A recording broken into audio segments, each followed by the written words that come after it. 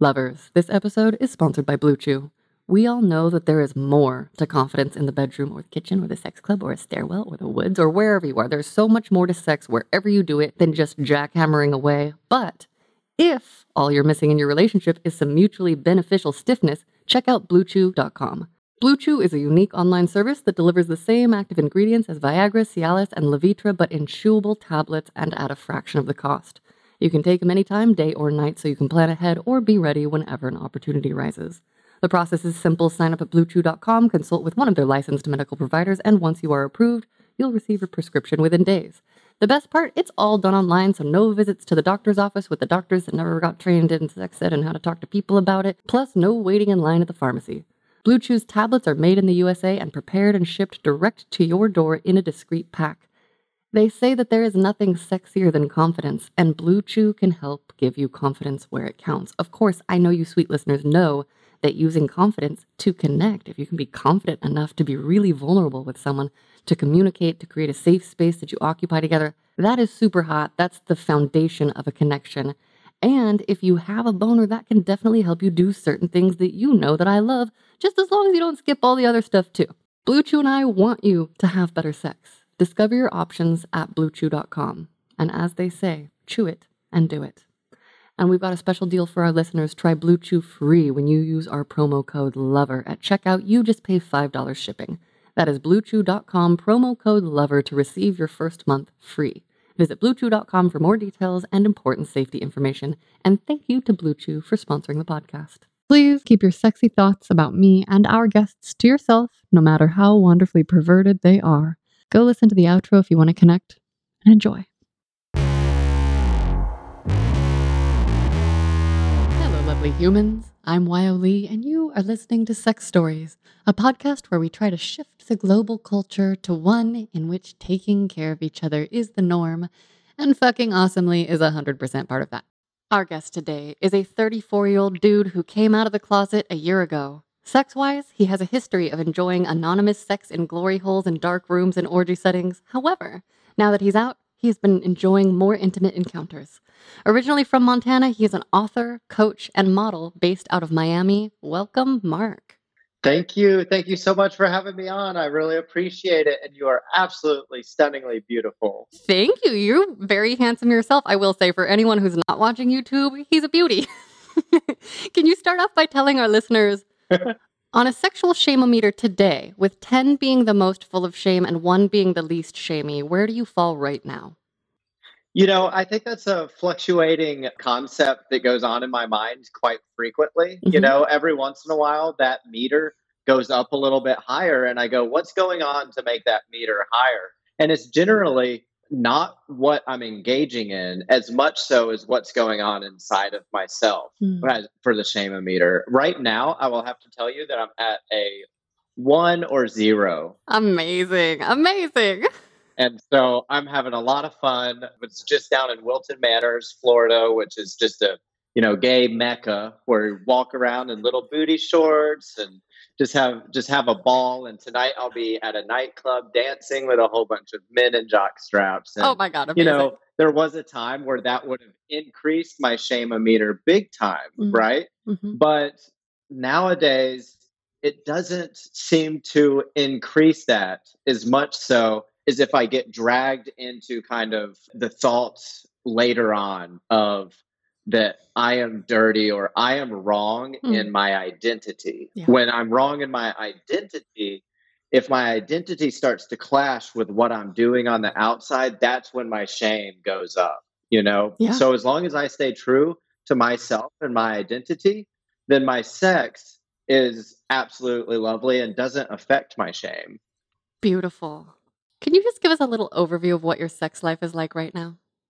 Yeah, so I am a single male, and as a single male who just came out of the closet, I'm also new to this town. And so being new to the town, I'm like the fresh meat. But I'm so busy with so many different things right now that I have to decline a whole bunch of invitations that I would have stepped up to initially, especially being down here in South Florida, because there are beautiful men all over and all the different flavors too. It's just absolutely wonderful. not like Montana where it was very, it was like one type of guy Uh-huh. all the time.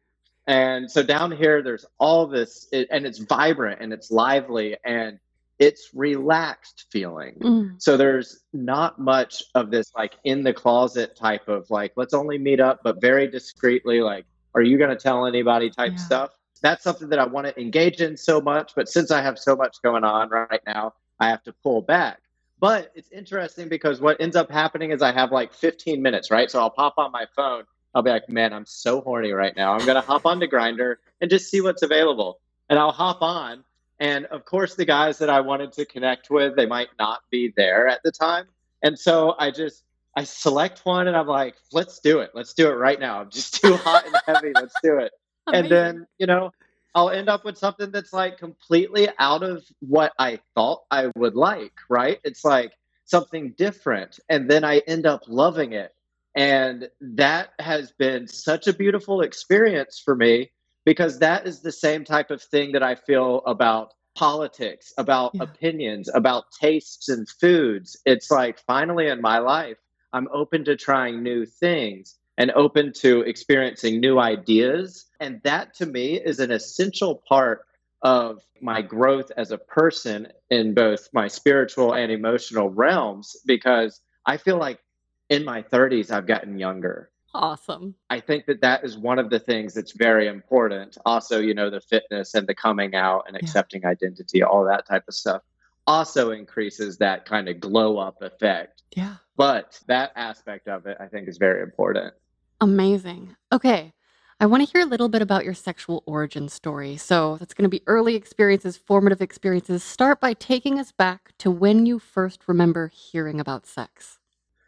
Yeah, when I first remember hearing about sex, I was about 6 years old, somewhere in between 5 and 6 years old. And I had actually always identified with my mom, more so with her dresses, with her jewelry. And I was always kind of like this effeminate, kind of like creative baby boy. Mm-hmm. Even they could tell that as a kid. I remember going to Disney World and picking out Minnie Mouse instead of Mickey Mouse. And then my brother laughed at me and was like, "You're supposed to pick out Mickey Mouse." And I was confused. I was like, why? Yeah. She has a cute dress. Yeah. He doesn't. Yeah. Like, there's no question about it. Like, I want Minnie Mouse.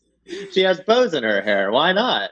So, and there was some confusion going on there. And then about 6 years old, like shortly after those experiences started to happen, my cousin asked me to try on some of his sister's underwear and do a little beauty show. Mm. And, innocently, I was like, that sounds like a lot of fun.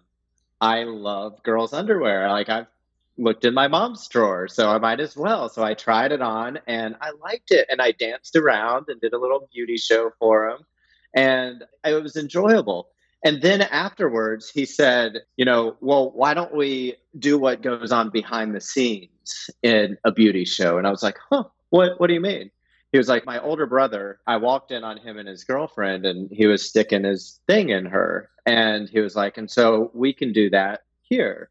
And I was like, okay, that's kind of my role. It's something for me to try.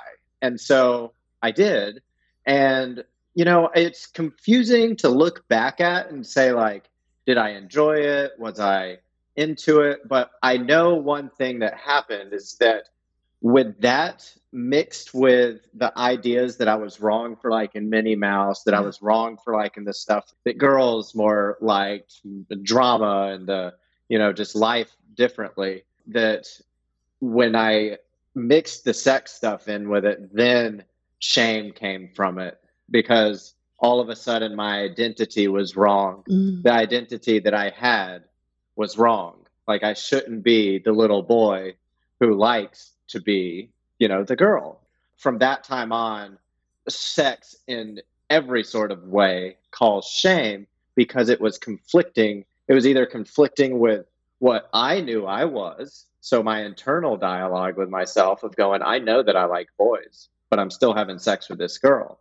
That caused me shame. Mm. I may be doing it right socially, but it's causing me shame.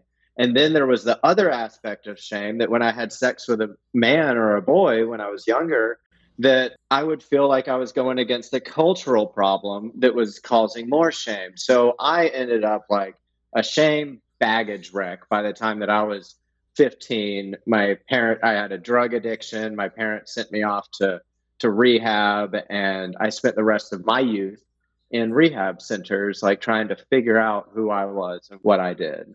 Holy cow, that is so much. Okay, can you tell us a little more about the texture or values in your household? Did you ever get a sex talk?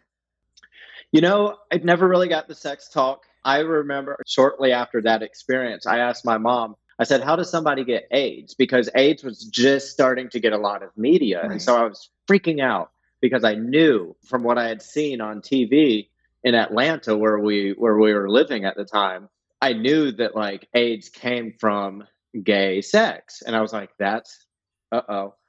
I might have AIDS and I'm only a little boy. And so I Oh, freaked out and I asked my mom, and she said, it's okay. That only happens when a boy mixes his private parts with another boy.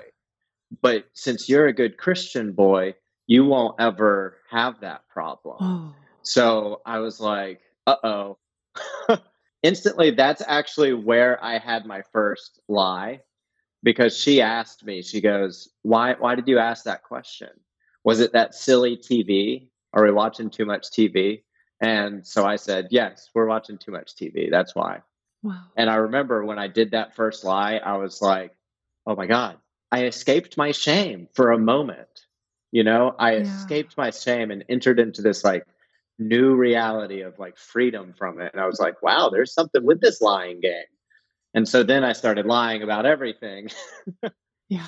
which led me into just a shipwreck of being a kid, from an early age all the way until 15, and that's why I got sent away. Wow. Okay. And then how about in school, or it sounds like you also went to church? What messages did you get there? Yeah, in school and in church, it was the same. I always went to Christian schools until I got kicked out of them. Okay. Down south, though, when I was in elementary school, even the public schools were Christian. Everything Yeah. was Christian. Yeah. We said the Lord's Prayer and stuff like that. And I remember one time, I think I was in first or second grade, I asked a girl to have sex with me. And this was shortly after me and a boy had had sex. And so I actually noticed that this was a time when I started using women to portray myself as not a gay man, as not a gay boy. So about first or second grade, that's when that started with me, Wow. was using women to prove myself as a masculine boy, as a masculine man, and it worked. So when I asked that girl to have sex with me, this was like a couple days after me and this boy had messed around. Then all of a sudden I felt a freedom from that identity. And I was like, oh my God, I can just, if I always have a girlfriend around, if I'm sexually active, if I'm kissing girls, then boys won't think that I'm gay. And so that became my life's mission. Like I always had a girlfriend, and I generally, like, especially at a younger age before a lot of people were having sex, I always picked the sluttier ones, Yeah. not because I wanted to have sex with her, but because, if I told my friends that I was having sex, then, you know, I would be in the clear. Wow. So these are really young, tender ages. Can you speak to whatever you might remember around the, I don't know how to, mental, emotional understanding of sex? Like as a kid, I remember things feeling really good. I wonder if there was beyond the shame that you've spoken to, like how did you make sense of it as a young person? I remember things feeling really good too. I remember I found out what masturbation was myself. And Okay. I actually, before I found out what masturbation was, I did it with a Sharpie and a toothbrush, and I stuck it in my butt. Right. Hmm. Hmm. And so that was actually my first form of masturbation before I Whoa. learned about my penis. It was a short time afterwards that I learned about that. Yeah. I remember not connecting as well with my manhood. I remember it feeling good. I remember the release feeling good. But at the same time, I remember being like, man, I really kind of like and I identify with something different, though. Yeah. I identify with that. So then I was anal driven throughout my entire life. I was always the taker. I was always the bottom, I guess you would say. Mm-hmm. Hmm. Until recently, I just actually finally experienced being a top for my first time. And Okay. it was so much fun. We went back and forth, and it was just like, oh my God. And that's, a big topic that I've talked upon is like stepping into my boy and finally like loving the manhood that I am as well as my feminine side. It's such a Yeah. beautiful thing that at first it was so limiting though, because I was like, I'm a bottom. I'm only a bottom. Like, I'm only going to meet up with you if you fuck me. Like, and then I opened myself up to it. I was like, I'm just going to try it. And I tried it. And similar to the stuff that I was talking about, opinions and taste. So I ended up meeting up with this guy who was like, I want to do both. And I was like, well, okay, let's try it. I don't think I'm going to be able to do it, but let's try it. And it was fantastic. Oh my God, that's so amazing. And is like right in line with the question that I was curious about, which like, do you feel like having sex with women in these younger years of yours made you more hesitant to be penis forward, or is it related for you at all? Like, how do you organize that in your own brain?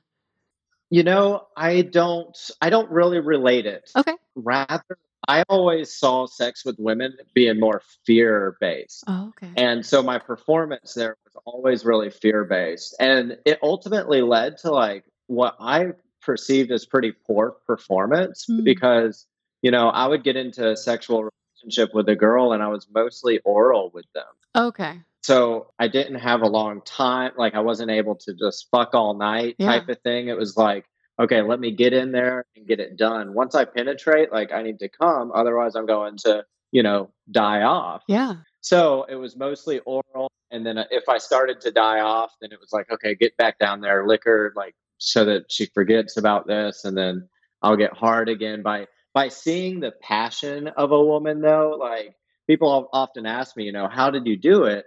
I was like, well, first of all, I had to. It was a survival thing. It was Yeah. like I had to do this. I had to prove myself both to myself and this woman. And, second of all, women have this beautiful way of just expressing passion and connection that if you can tap into it, it is such a lovely experience, Yeah. right? It's Yeah. so beautiful Yeah. and it's so giving. And it's such a sweet, like, envelope to be inside.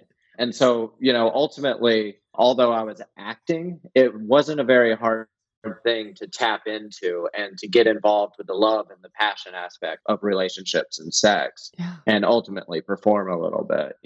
Wow.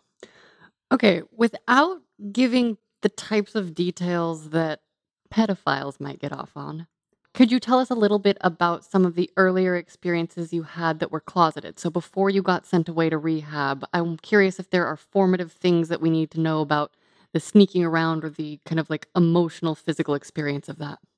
So, like the first time that I did before asking the girl to have sex with me, it wasn't gay, right? We were just having fun, Yeah. right? And so there was never the talk like, "Do you like guys?" type of stuff. It was just like we're just having fun, we're just boys. And then later on, I actually like shortly after that time, I really didn't connect sexually with other boys Hmm. that I can really remember until somewhere like right around middle school, maybe a little bit later. And then I would go over to a friend's house and he'd be like, let's watch porn and let's jack off together. Mm-hmm. And I, yay. Okay. And so then it became more of a watching type thing. Of a being Mm. like, oh, I'm in the same room as a guy and he's stroking him. Oh my God, that's so hot. Yeah. And then, there were a couple times where like me and a handful of friends were all together doing it. And I was like, this is like heaven. This is so amazing. But during those times, there was no gay part of it, right? Although there are, I mean, I was one of them that came out. There's been a couple of them that have kind of come out as well. So it's been kind of interesting to see that Wow. unfold. And could you look at anyone else, or was it like corner of your eye, keeping your eye on the screen? Like, what was the Oh, vibe? yeah. Yeah. Very secretive. Okay. I think that, a lot of times, like a straight man will be like, is he looking at me type Yeah. stuff, Yeah. So he's like, Yeah. everyone's kind of checking each other out That's such a good anyway, point. Yeah. and, Okay. and men, like, especially in the gym and stuff, it's really hard to have a gaydar in the gym because everyone turns kind of gay. It's so bizarre. Although, I don't know if they'll all be able to, actually engage in the act. Yeah. I feel like everyone's kind of checking each other out in this way, you know? Yeah.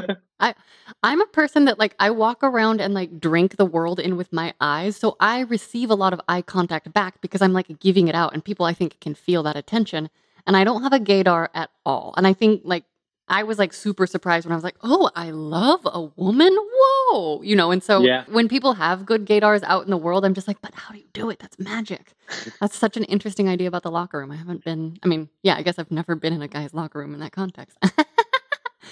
Gaydars are not applicable in the gym. Right. They are only applicable outside of the gym. That's so I mean, you interesting. can totally tell a gay man, but you cannot tell a straight man whether he's bi or whether he's gay. Now, Yeah. if I'm walking around in the grocery store, I can completely tell that he would Wow. be up for it. How? Is it possible to articulate how? Oh, it's eye contact. So I really do believe, like you, when I'm walking around and I make eye contact with people, like occasionally you're able to actually have the same exact emotion on a smaller scale as making love. Mm. Okay, that's what's been so hard about this COVID thing is that eye contact, facial expressions, Yes. like all of this connection, Yeah. like that's the same type of stuff that happens when you're making love. And it's the same type of emotion. And if you're able to tap into that universe, like, it's not so hard to be grateful and to be satisfied, with sexuality. And I feel like when I started tapping into that, when I started like making love to people all the time, I all of a sudden like lost this. And I was only able to do that after connecting with my own sexuality and my Mm. identity. But after that, I was actually able to step away from this like unhealthy sexual addiction type of life Yeah. where literally when I would be driving through a town, I would be like, oh my God, are there any glory holes around? Are there any porn stores? And I would have like, just like an alcoholic, and I'm an alcoholic too, but just like an alcoholic driving by a liquor store, he has to go in there Mm. and he has to go get that liquor. That's the way I felt about sex. Oh, That's the wow. way I felt about the glory holes. I was like, oh my God, I got to go in there. I've got some change. Like I can do it. I can go sit in there. And just that has been removed from me after have been able to tap into the love of people, that I hang out with, that I meet. In the gym, it's so much fun to do too, because everyone walks around with this. They go, and so you know that look. You know Yeah. that look. Yeah. In that look. For those of you listening, he's giving me kind of like a steely-eyed, like, "What's up?" Like a Yeah. What's up, bro? Keeping the brows Yeah. furrowed, Yeah. and, like strong, and like, this is my spot Yeah. type thing. This is Wow. my spot, but let's fuck still. Like very confusing. Totally. So what I do now in the gym is I go and I approach and I pop on a big smile. I love that. Sometimes I wink at them or go like that. Yeah. Oh my god, Yeah. beautiful. And so much fun upsetting the little, social norms that we have. Yeah. Yeah. Okay, so there's so many details that we wanna fill in. I wanna get to the glory holes, but I like to kind of go in order. What's important for us to know about your time in rehab or being sent away to rehab? Was there sex there? Like, what happened to your sexual being during that time? Oh, I used women. So I used women, use women, use women. It was all about like the girls. You couldn't have sex with them, but you could still flirt with them. And so, Wait, in rehab? yeah, yeah, yeah, Oh. yeah. And although there were a couple of times that I was able to like sneak away and get stuff done, but ultimately it was self play, so there was a lot of that. And so like I actually developed this weird thing where I would like go into the mirror and I would detach myself from myself and I Mhm. would look at myself like it was a porno, and I would watch Mm. myself like finger my butt and open my butt and look at myself and be like, oh, just think about that as being another guy and like Yeah. another guy penetrate me. So there was a lot of that, and I think that led into my development of kind of like this exhibitionist type stuff. So I love it. I get so turned on at the sex clubs that I go to and getting fucked in front of other people or even just teasing other people. It's so much Yeah. fun. I get so horny from it. Even just being down in Wilton Manors yesterday and walking around in my little itty bitty shorts Yeah. and then seeing a guy look, so like for some reason, a little bit of exhibitionist came out of that. Now, later on in my so I was in rehab for like 3.5 years of my youth. Okay. Later on, there was this one kid who came in, and his name was Ryan. And he came in, and we were like, "Why are you here?" We all sat down in this circle, and he said, "I'm here because my parents sent me here because I'm gay." And instantly, when he said that, I go, "Oh my gosh." That was the first kid I've ever heard say that he was gay. And I go, oh my gosh, maybe I can do that too in this kind of safe place. If he did it, like maybe I can too. And so I tried. I was like, I like men too. I like guys too. And it felt so good when that happened. But shortly thereafter, it was a very strict Christian boarding school Oh. ranch. It was a work Christian ranch. And I ended up going through an exorcism where I had to pronounce Jesus Christ before the priest. There was 4 priests holding me down on the bed for a couple of hours, and I fought with them until I would say Jesus Christ. And when I said Jesus Christ and they let me up, they said, "You no longer have to worry about being attracted to men." And so there was that instance that happened. And then I was like, I got really deluded. A traumatic situation like that, like really fucks with your head. And so, like, part of me believed that I was healed. And so when I got out of the program, I actually hopped into the real world and I started smoking weed again, hanging out with, the druggy crowd. And all was kind of good until one night I ate a whole bunch of mescaline and just, there was a couple of other times too where I just was like, I would get so paranoid that people knew who I actually was, but I didn't know who I actually was. So there was like all this like weird shit going on. I mean, this is months after going through an exorcism, and I'm just like on mescaline. My head's just like super out there. And I think that my friends are devils, and that if they touch me, that they're going to send me to hell because I'm lying about who I am. Right. And so I have this like horrific trip. And at the very end of it, like 12 hours later, I'm like, by the way, guys, I'm gay. I have to tell you this. And then they go, we know. And I laugh and I'm like, I'm just kidding. I'm just kidding. I'm just kidding. Well, a week later, my friend Ryan hitchhiked all the way down from Seattle, all the way down to Georgia, where I was living at the beach and I was being a lifeguard. He hitchhiked all the way down, sucking truckers' dicks, all the way down to get down to me. Me and this boy were in love, like brotherhood love. And he came and we made love. It was so beautiful, but I also introduced him to drugs. And I introduced him to drugs, and my mom actually ended up walking in on us having sex. Oh my God. And then after, the next day, he flew back to Seattle. They bought him a ticket to fly back to Seattle, and she said, "Don't worry, we won't tell your dad. It's gonna be okay." And then he flew back and he was like, "Let's start working on trying to come out of the closet." And I was like, "Okay, let's do it." And he was like, "Let's take these drugs." So there was this like psychedelic mixture of MAOI inhibitors and some other crap that he sent me. And he was like, "Let's both take these drugs together and it'll help us bond, on the astral plane." That weekend, though, I was supposed to take my drugs and I ended up going to a music festival instead. And when I got back home, I heard that he was in a coma from the drugs that he took. And then he ended up 2 weeks later, his parents took him off the life support. And so he died. Holy fuck. When he died, like everything that I knew about myself, like, or hoped for was like gone. And I just went off the deep end. I lost connection with everything that I was. And all I did was drugs. So that's where it led me, was just drugs and, doing whatever. Of course, trying to come off as straight. And I don't remember like throughout those times, like there was a couple of acid trips and stuff that I would have where I would be like, oh my God, they know, shit like that. But I was getting pretty good at just like dealing with that anxiety that would come up. So I was a super anxious boy. And that led me, since I was having clashes with my identity, I was always on tons of Xanax and downers and but I was also taking the uppers to do the party Yeah. and then ultimately it all blew up when I found heroin. There's when the glory hole type stuff started. Lovers, this episode is sponsored by Blue Chew. We all know that the foundation to an awesome sex life is excellent mental and physical health, but if proper rest, exercise, and a healthy lifestyle aren't leading to the blood flow you'd like when and where you'd like it, check out BlueChew.com.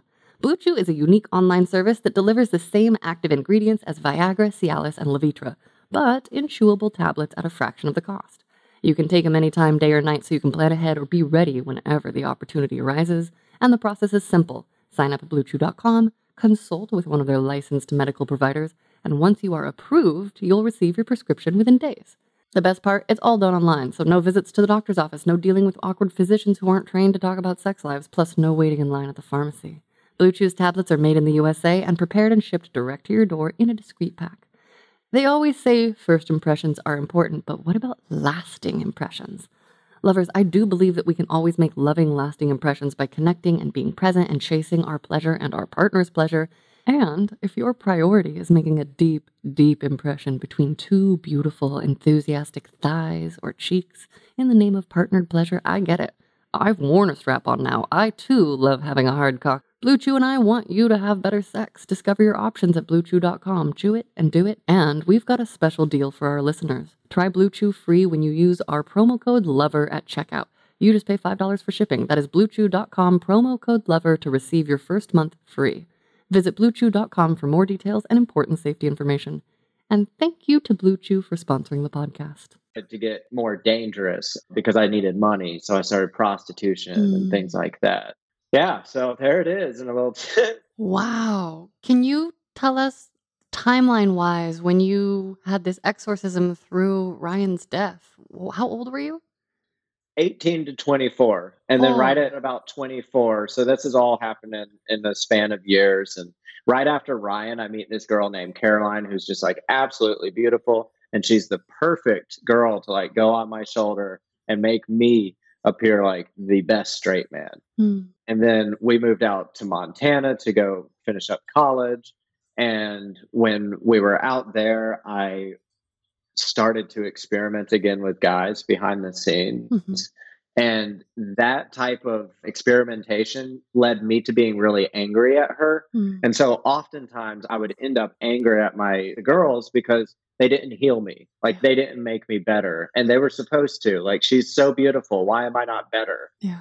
And so we started getting them just like horrible fights and ended up breaking up. And then, of course, you know, I was in the glory holes. And so I was getting sexual satisfaction. And then I always had this little girlfriend that I didn't really care about on the side and, you know, treated her so poorly throughout the rest of college. But I was so high that like, you know, it didn't matter how I treated other people, you know. Yeah. I was very, very lost. Wow. So how did you get back on track? I mean, this is still a decade ago, and you said I'm hearing prostitution. I don't know how much you want to talk about that. I'm hearing glory holes. What are the formative details of your 20s that led you to where you are now? Yeah, so that was going on, and I was using heroin to kind of cope with all the shame and identity stuff. And I had made it into a graduate program, and then I had to drop out of my graduate school for psychology and stop doing my research because I was just shooting up all the time. And then, but I was still kind of like teaching this Psych 100 class, and I got a girl pregnant. I got my first woman pregnant, and I was like, well, it wasn't my first woman pregnant, but it was the first one where she wanted to go through with the baby. Wow. And so I was like, oh, crap.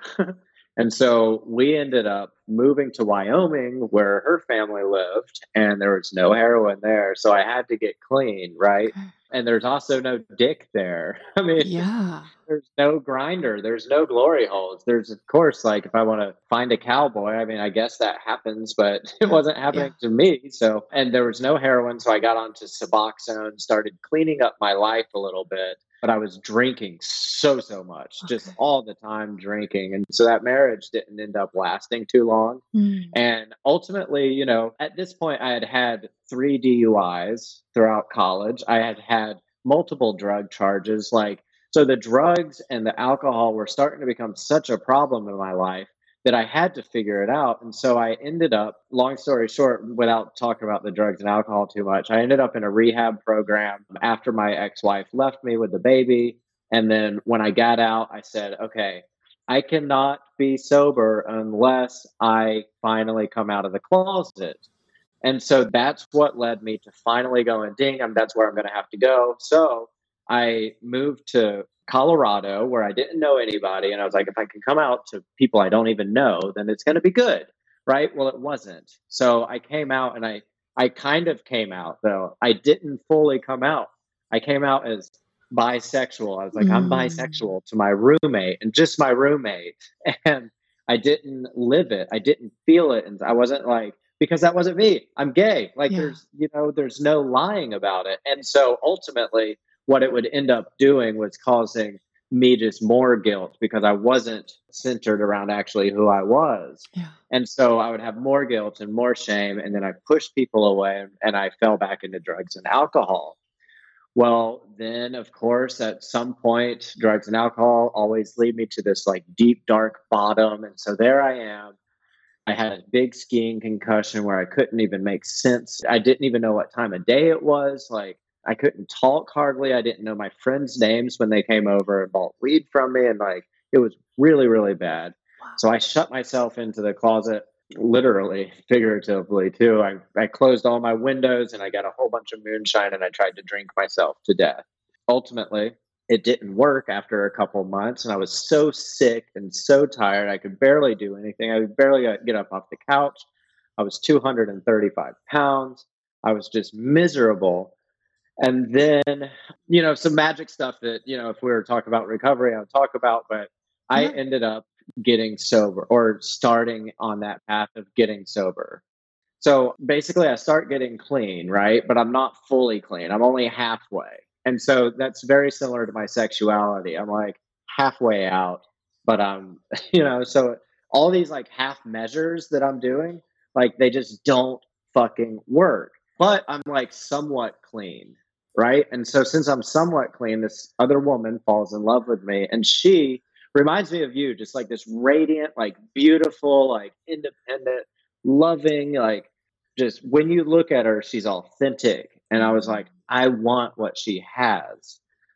I want something from her. And of course, after a lifetime of it, she's all confused with sex and Yeah. stuff. So initially, when I met her, I was like, I just want to be her friend. And I went up and told her, I said, even if you don't marry me, I want to be your best friend for the rest of your life. And we ended up getting married like a week later. So, boys, if you're trying to marry some girl, say that because it Oh worked. my gosh. And so we got married. And when we did, we were working landscaping. And I ran over this little rock that said integrity. And when I ran over this little rock that said integrity, I was like, what does that mean to me? And the only person that I could think of was my dad. And I thought of my dad and I was like, he's exactly who he says he is 100% of the time. And I realized that, trying to get sober, everybody was telling me that I needed to confront my lies and I Mm. needed to confront my deepest fears. Well, one of those fears was me coming out of the closet. Yeah. And so therein lies when I started writing about my experience. And I had some relapses right then, actually. I had some very serious relapses where I almost killed that woman who I had just married. Oh I my almost gosh. killed myself. Yeah, there was like a video of me like running at her with like a broken mirror shard on a head full of acid. I ended up in jail. And then I tried to kill myself and just, it was a miserable week. And I woke up and I decided that I was going to train for a triathlon. I don't know why. It was just really kind of bizarre. But then at that point, I said, okay, triathlon gives me a way to understand integrity because I can't cheat myself in this. I have my training plan and I can't do less because if I do less, I won't be able to do the race and I'm going to Yes. fucking drown. And I was like, I have to do it. It's just swim, it's train, or it's drown. And I realized right then, I was like, oh my God, that's kind of like everything else in my life. If I don't do it completely, then I'm going to drown. If I don't Wow. not drink completely, I'm going to drown in the booze again. I'm going to relapse. And relapsing right now at this point was starting to go kind of scary. Like I Yeah. was homicidal, like Yeah. fucking weird. I was like, where did this come from? And so that's why I started making that shift. Now, that shift took a lot of peeling of this onion that was Mark, right? So it was not just like a one day thing of like, okay, I'm going to live with integrity. Here's everything. Yeah. Yeah. Rather, it was a slow peeling process. And it was also a confidence building process. Not so much confidence. It was developing faith and developing belief and developing that I trusted that if I'm me, that things are still going to be okay. Trusting that if I give myself to other people, things are going to be okay. Yeah. And that actually comes from the idea that knowing that, the world with or without me is going to be okay. Mm. And then ultimately, like believing and understanding that, I was like, oh, that's so significant. Like, I am little old me, and the world's going to be okay with or without me. But also, I am significant me, and the world needs me. It needs me Yeah. to be me. Yeah. And so Yeah. that's where my relationship with my God started to really become clear. Mm. And this took a couple of years of going through the triathlon, relating it to recovery, writing about it.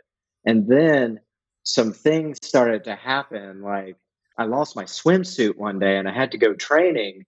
And all that I could find in Denver, Colorado, where I was living, was a little itty bitty Speedo. And I was like, oh my God, I'm going to have to wear a Speedo. I was like, I remember when I was a youth and my brother laughed at me because I was wearing a Speedo for swim team. And so I quit the swim team.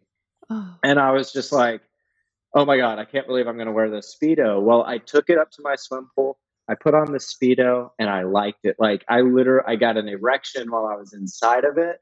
And I was like, oh my gosh, I've been missing. This is what I needed. Like, oh, this feels so good. So I took a picture of it and sent it to my wife, and I got that shocked emoji back. Uh-huh. And I can't believe who my husband's turning into. And all of a sudden, at that moment, like, I had this decision, like, do something for someone else when it comes to your identity, or finally stand up for yourself and do what feels good to you. And at this point, I had this connection that was like, Mark, you are significant. Be you, because I love you. I love you for who you are. The world loves you for who you are, and they need you for who you are, not for who you're not.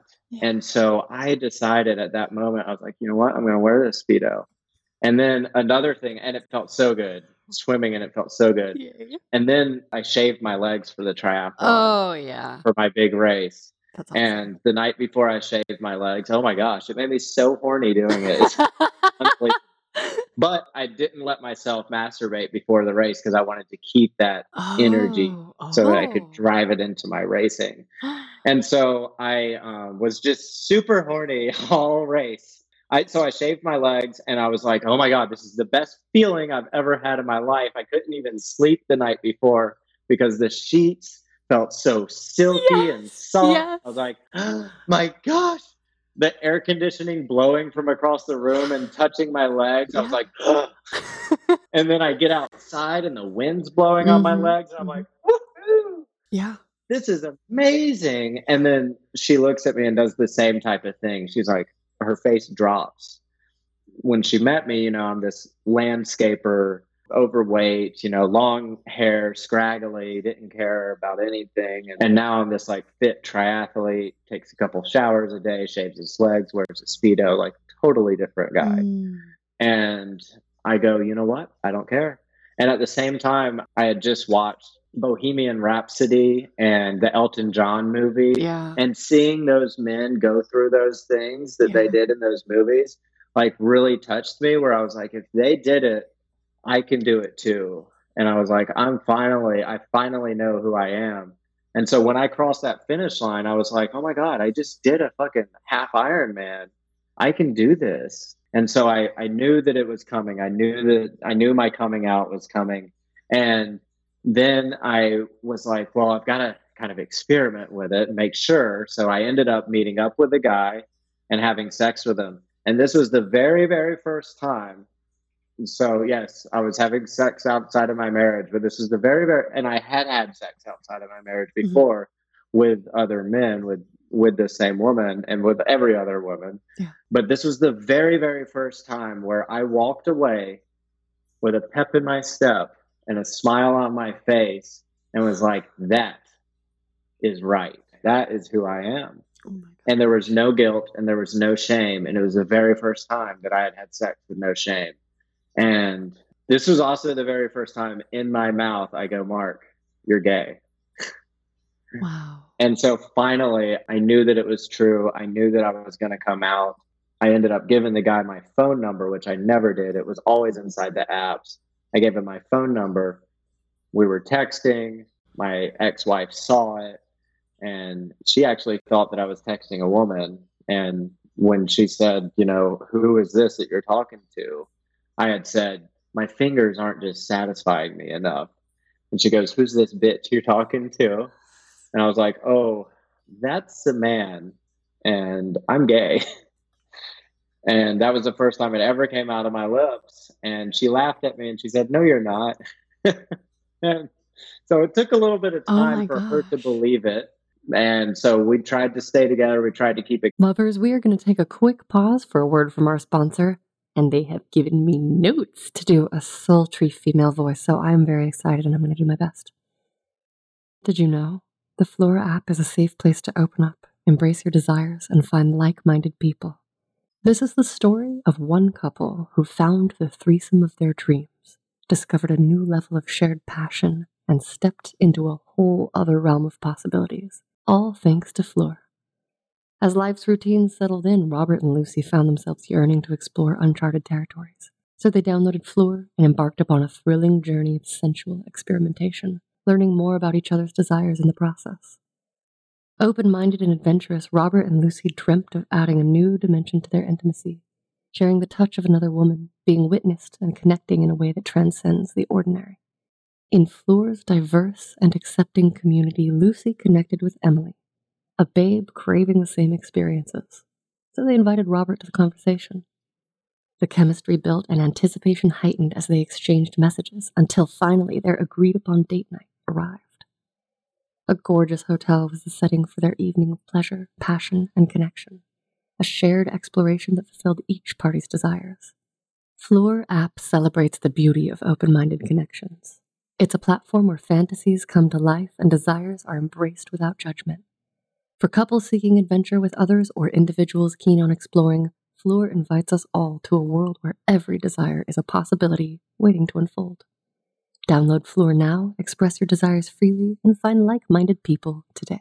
Going, but it didn't end up working. Yeah. And that's my coming out story. Holy fuck. Wow. Thank you for sharing that. How did it feel to share all of that?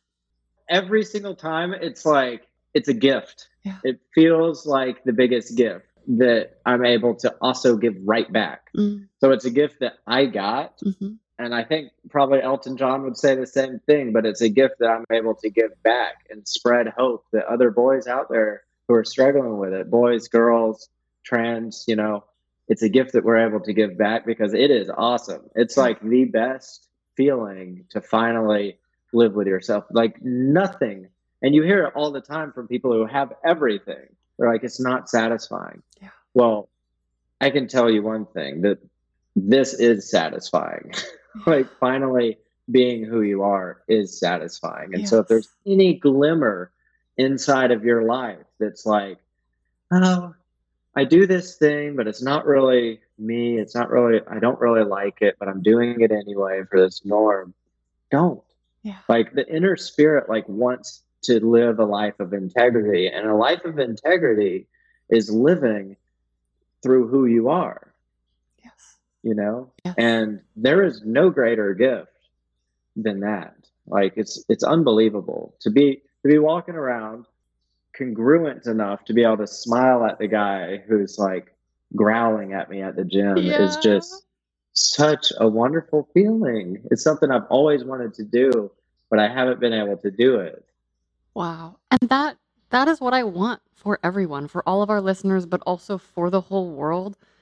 My crumpling, crinkling, breaking, and then accepting myself as is a very different story and is less drug oriented and maybe less scary for some people, but the feeling, the crumble inside, I had more confusion about what I was even hiding, if that makes sense. Like I was like playing these Yeah. social scripts. And so for me, there was so much confusion around like, wait, what am I? And I think in some ways I'm still kind of like parsing it out, with this podcast. Like, can I continue to be this sexual publicly? Can I be as sexual as I want publicly? Mm. And I just see in your story, like my own reflection of what it feels like to have to squish yourself down and the pain that that causes, not just you, but other people. I hope you're able to continue it because I'm in the same conflict Yeah. with the modeling Yeah. and with, writing a book and being a public figure now. Yeah. So, I'm writing this column called My Best Gay Self for a gay newspaper down here. And that's one of the Amazing. things that I'm talking about is like the sex positivity aspect of our culture and still being able to be a value based man, Yes. but having a thing like OnlyFans Yes. and, enjoying my exhibitionist side. Yeah. And, why do I have to hide that? Why? Yeah. The thing that's becoming increasingly clear to me the more that I do this work is my entire life, I have wanted to be a sex worker. I have not said this out loud on the podcast.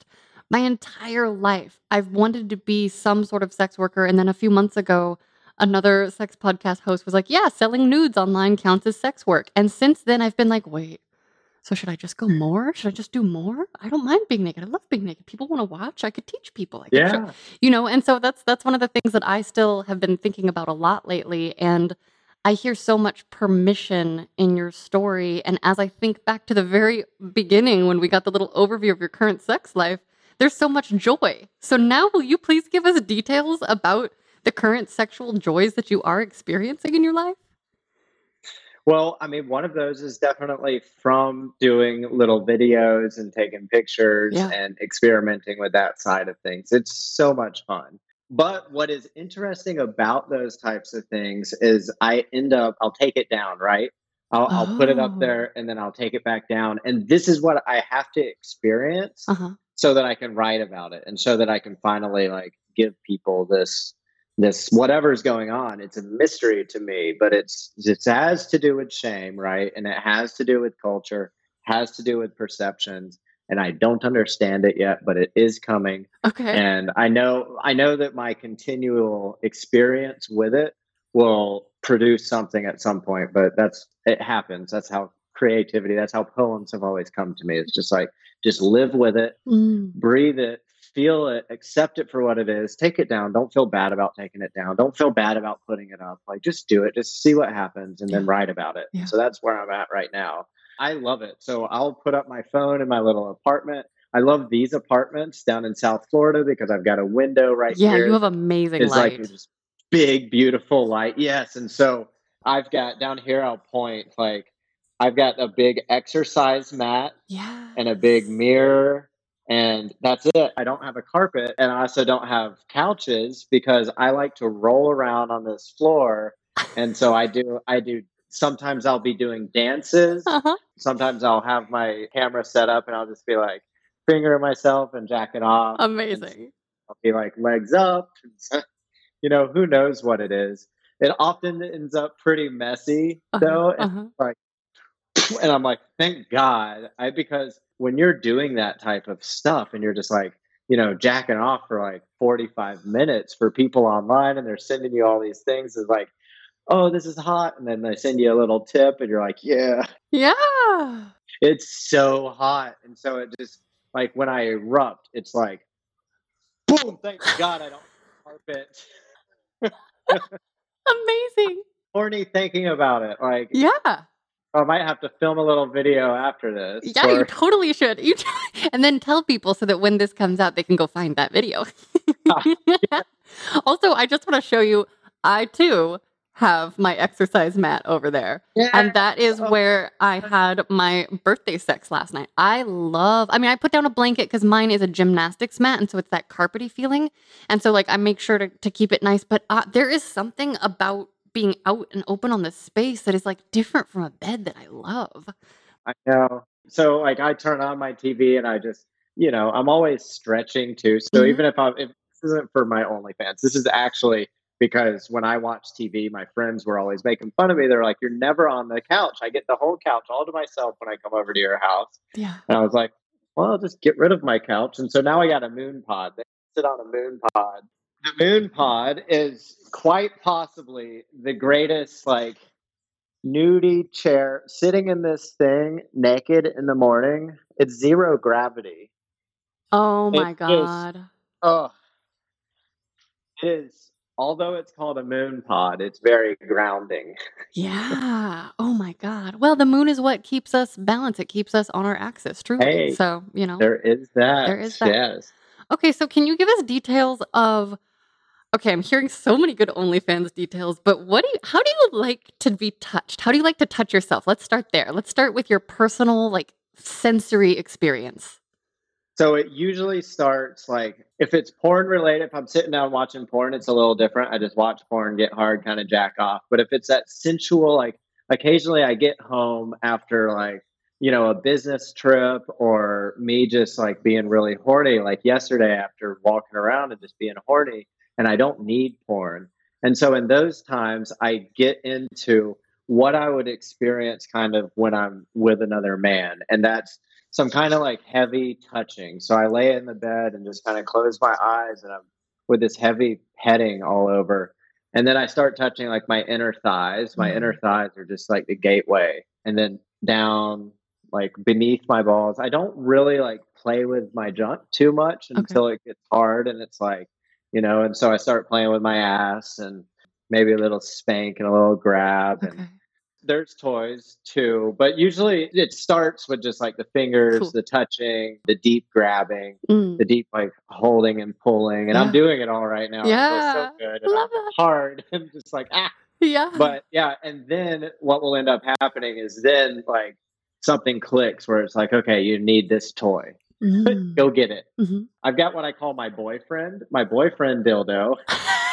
He's my go-to, like my always, like sometimes even after I get done with a guy, I won't be satisfied.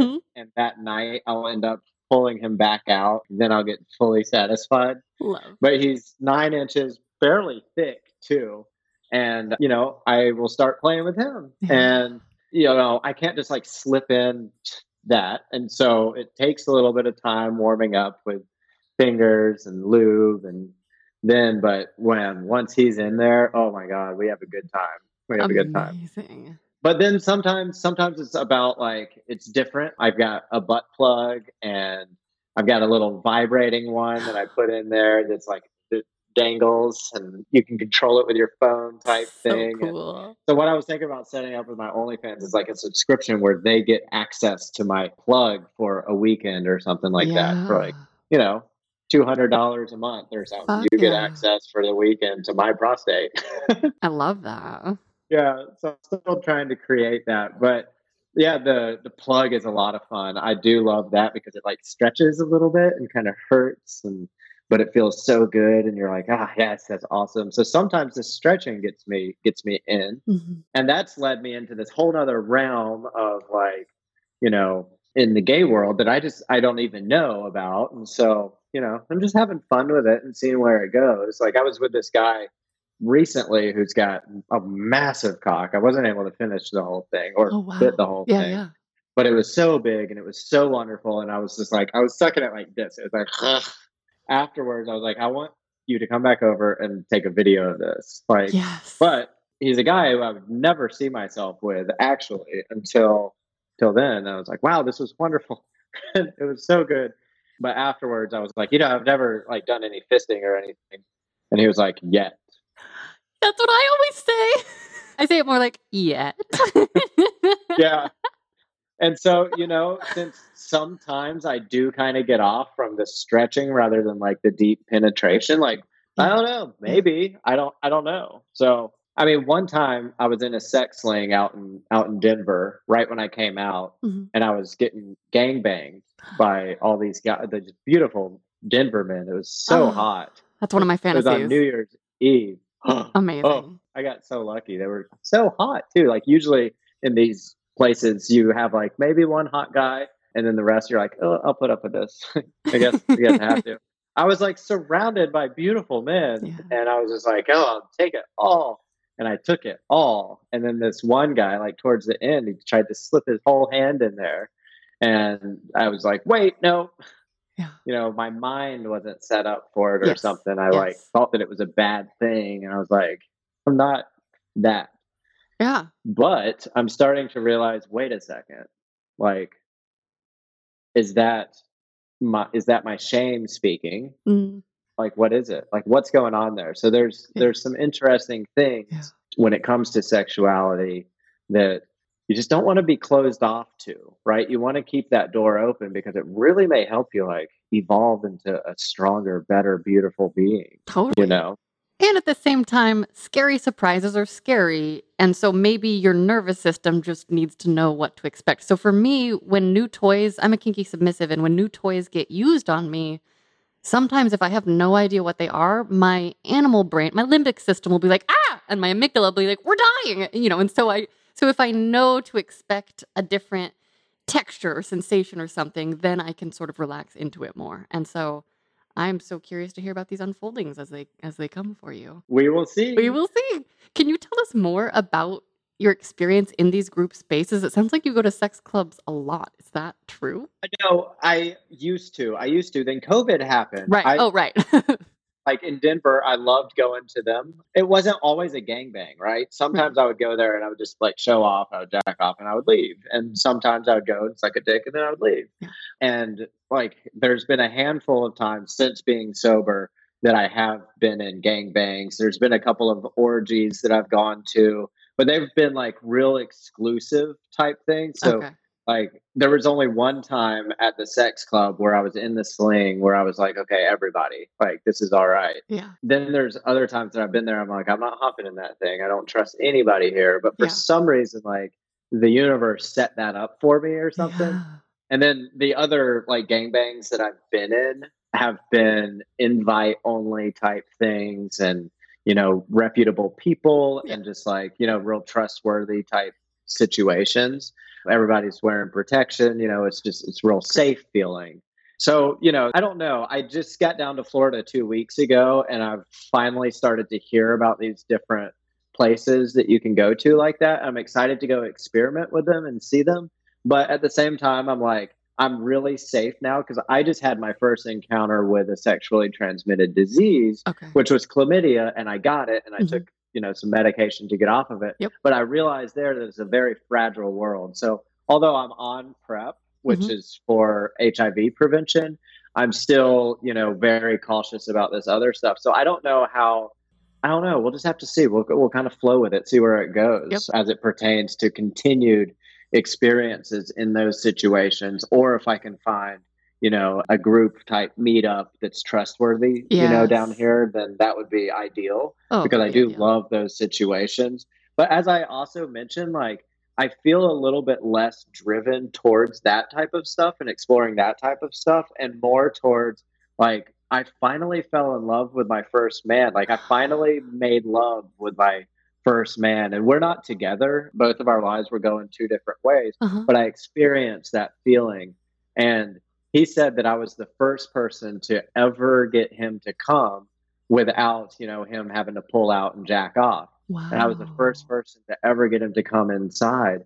And when he did, like, oh my God, it was like the most beautiful, like feeling, like watching him come inside of me and then me like accepting it and feeling it and just like opening up to it and then just like pulling him close and then coming all over him. It was just like, oh my God, I want that Yeah. over 50 guys. I want Yeah. that all day right now. That's what I crave. And so I don't know, even like the grinder encounters, they almost feel more just like release, like go, get yourself released, Mhm. but you know exactly what you're looking for, and that's not it.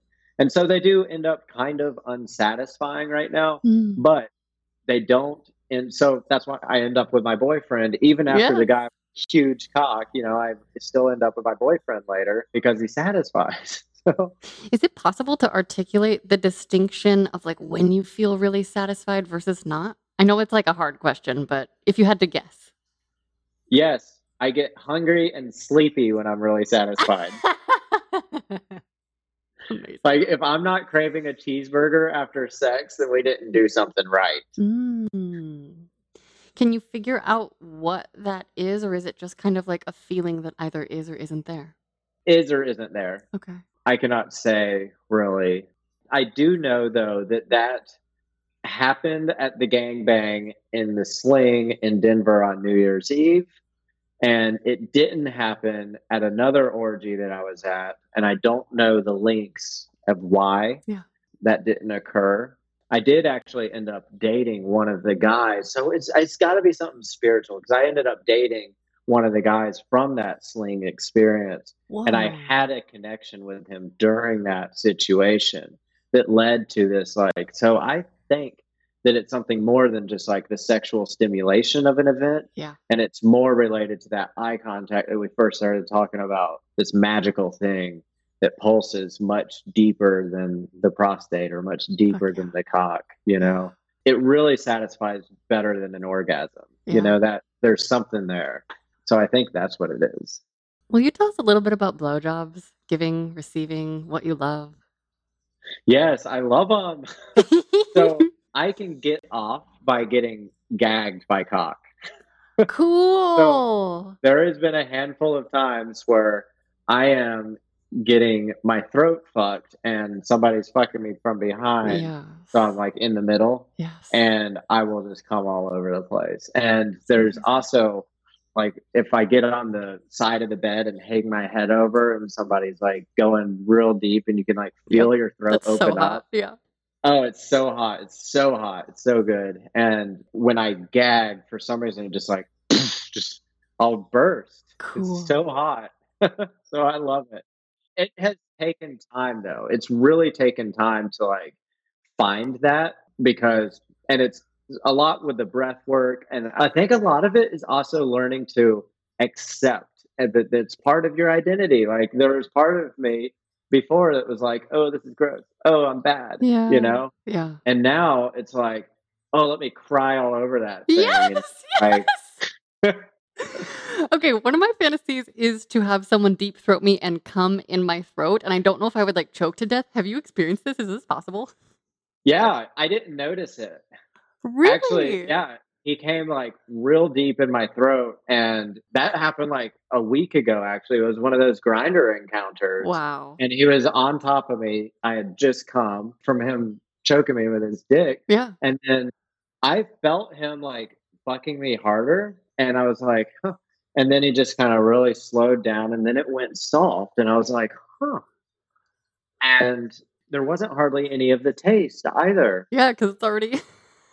It was like all the way down, but there was the consistency. So something was there where it was like viscous. Yeah. And I could tell, and I was like, oh, that was special. I really liked that. Amazing. What other kinks do you like to explore or want to explore? Oh, like I said, I mean, I love cream pies. Mm. So getting cummed in is like one of my favorite things in the whole world, but it's so unsafe. Yeah. It's such a hard thing to practice, you Yeah. know. One of my biggest fantasies is to be in a sling and let like, 20 guys just come in me. Oh, yeah. That's a hot fantasy. Oh my God. Oh hot. So hot. Oh God. That was always my favorite porn to watch, even as a straight man, was like when the girl just like had her legs up and the guy would just come and fuck her for like, even like 20 seconds, Yeah. just come and then the next guy would come in. I'm like, oh my God, that would be so fucking hot. So I'm definitely into that, but I don't know if that will ever be able to happen. Yeah, we'll see. And then outside of like orgies or sex party situations, have you had like threesomes or foursomes, or is that something you would want to explore? Yeah, I love a good threesome. I was actually just in a threesome with these two wonderful men. Oh yeah, you said you got spit roasted. Yeah. I've been spit roasted a number of times. It's one of my favorite things to do. I prefer calling it the Eiffel Tower. Oh my God. Literally last night I was asking my master, I was like, what is the Eiffel Tower? I was like, is this what is the fantasy I'm describing Eiffel Tower? What does that mean? So that is. Okay. That's what it is. And somebody told me, he was like, what's an Eiffel Tower? Oh, you mean spit roasted. So I started saying spit roasted. I don't know why, but I guess it's dirty and I kind of like it. But It makes you feel like a piggy. Yeah, and I like to get spit on too, so I'm like, I Yeah, love the word. I love it. This was the first married couple that I was with, though, and so it was a beautiful situation, though. So they Cool. had it down, and there's this other couple that I'm talking with here that wants to do it, but for some reason, with the couple, they were older men. They were both daddies, like Mhm. gray haired, like Mhm. oh, they were so hot too. Yeah. For some reason, with them, I was like real comfortable with it. With this other couple, they don't seem like they have the closest relationship. I Yep. don't want to get in the middle of it. Yep. So there's a lot of stuff that gets like mixed up. Mhm. Now, when it comes to like the orgies and stuff, like the spit roasting, the Eiffel Tower situations, they happen all the time. And you don't, it's just, it is what it is. I mean, you're there, you've got cock all over you type stuff. And it's Yeah. just like a wonderful place to be. But there's something different about like having the threesome itself because there's just more connection, and so I like it. I Yeah. like it a little bit better. Sometimes in the orgy situation, it's almost as if things get lost, Yeah. and things is not the right word there, but it's almost as if when you're in the orgy situation, what seems like to be the thing that turns me on is actually like I take myself out of myself and I look down at what's going on and I'm like, wow, this is super hot. But what I'm actually doing is like overload and I can't Yeah. process it Yes. all. Whereas, like in a threesome, you can still process it all, right? Yes. So well said. I like to think of sex parties or orgy situations as like sensory overload where I'm just in my animal body being an animal, and other sex that's more, planned with partners is to me more connected, where I still have the Yes. sensual experience. Yeah. What hopes do you have for your sex life going forward? I hope to find that very, very special man, right, that we can make love with, who also is open to having other sexual encounters. I would really, really love to be able to like dance in public. Yeah. And so I'm going to a nightclub tonight to like, there'll be go go dancers and stuff like that. And I'm excited to maybe, I mean, I almost did it while I was in Denver but COVID happened. And so this will Right. be my first time back at a nightclub since then, where I'll see the dancers, I'll get to meet people. And so I would love to be able to go to one occasionally. I don't want to like always be up there dancing, but Yeah. like to do that occasionally for some work would be fun. Fuck yeah. The OnlyFans thing is a lot of fun too. So I want to keep doing that, but I don't want to do porn, Yeah. So although there's a part of me that wants to, Ooh, what's the difference for you? Like, where are the lines? I think contracts. Okay. Okay. Yeah. So Cool. getting into like legal binding and also having people direct it and Yeah. things like that, whereas I get to control it all myself, with Yeah. OnlyFans, Yeah. it just seems a little bit better. Mhm. So I wouldn't want to get involved with that. Plus doing the modeling where it's like real modeling, I wouldn't want to like cross lines there. Totally. Totally. So yeah, I mean, it's really, I think the most important thing to me is to find that man with that connection, with that love, and also to be able to us have other physical activity, threesomes. Oh, yeah, we'll have a lot of Yeah. fun. Fuck yeah. I love that. Is there anything else about your sex life that we need to know? One thing, I'm not a size queen. Like, it doesn't matter if a guy's got like a huge, massive cock or, a 6 to 7 inch cock. Mhm. Like, of course, it's got to have something, but, maybe, I don't know. I've never been with like a super small guy, but I know that my size chart is like right around like where I am to like a little bit bigger. And then I'll enjoy and have fun with super huge, massive ones, but I don't need that, Yeah. right? Yeah. I would much rather like have this connection because that's where I have had the best sex of my life was, a averagely endowed man came inside of me and just like we enveloped each other and that was where it was at. Yeah. If you could go back in time and give younger you a piece of sex advice, what age or ages would you pick and what would you say? I would tell the little 6-year-old boy to enjoy his Minnie Mouse. And that's it. Hmm. That's really it. I don't think it would actually have to be sex advice. Yeah. I think it has to be more identity and just being okay that you are not only okay, but you are beautiful and you are perfectly made who you are. Do you have a sex question for me? So you said you're a sex submissive. Yeah. I am very curious about the submissive lifestyle. How does that look and how did you find out that you were that? Oh my gosh. Well, first, I had a lot of bad sex. And by bad sex, I just mean like kind of disconnected, kind of confusing, kind of unfulfilling. And I had a whole journey. My life kind of collapsed. Like my best friends moved away. I went through some double breakups. I was like working with pickup artists producing their TV show and was like, "Oh, this is not a life I like to live." And I knew I needed an overhaul and I was, that emotionally dropped out disconnected feeling. And so I shaved my head. I went to South America for half a year, kind of wandered around, had some like casual flings that were like hit or miss, if that connection was there or it wasn't. And it was like, and I was just like, something's missing. And so when I came back to Los Angeles, I went on the internet and made a FetLife profile because I just had this like idea in my head. Like I didn't know anything about kink or dominant submission, BDSM. Like I really knew very little, but I've always been very horny and I knew I wanted more and I knew I wanted to explore.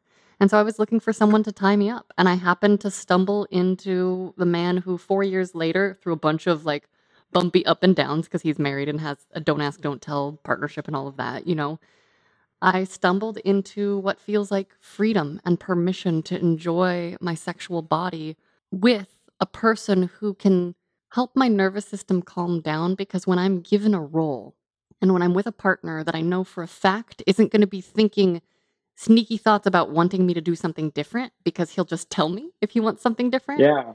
that unlocked so much for me. And that, really did lead to this podcast and my desire to just really encourage other people to try and figure out whatever they can so that they can have the same level of like satisfaction and self-permission and acceptance. And just for me, it is like a transcendent God experience to have connected sex.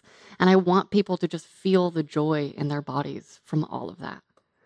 Yeah, well, it's so beautiful what you're doing and helping people to experience that by just hearing it and knowing that it's available. That's what I do with the written word, and Yeah. so thank you for doing it with the spoken word. I really appreciate being on the podcast today. This has been so wonderful. I'm so grateful to have you. Where can people find you on the internet? So my website, markaturnipseed.com, is probably the best place because from there you can get my email, you can get my phone number, you can get my PO box, you can get my Instagram, my Twitter, my Facebook, OnlyFans at Mark A Turnipseed as well. So everything is like OnlyFans / Mark A Turnipseed, Instagram.com / Mark A Turnipseed. So all of those. Fuck yeah. Thank you so much, Mark. You are welcome. Thank you.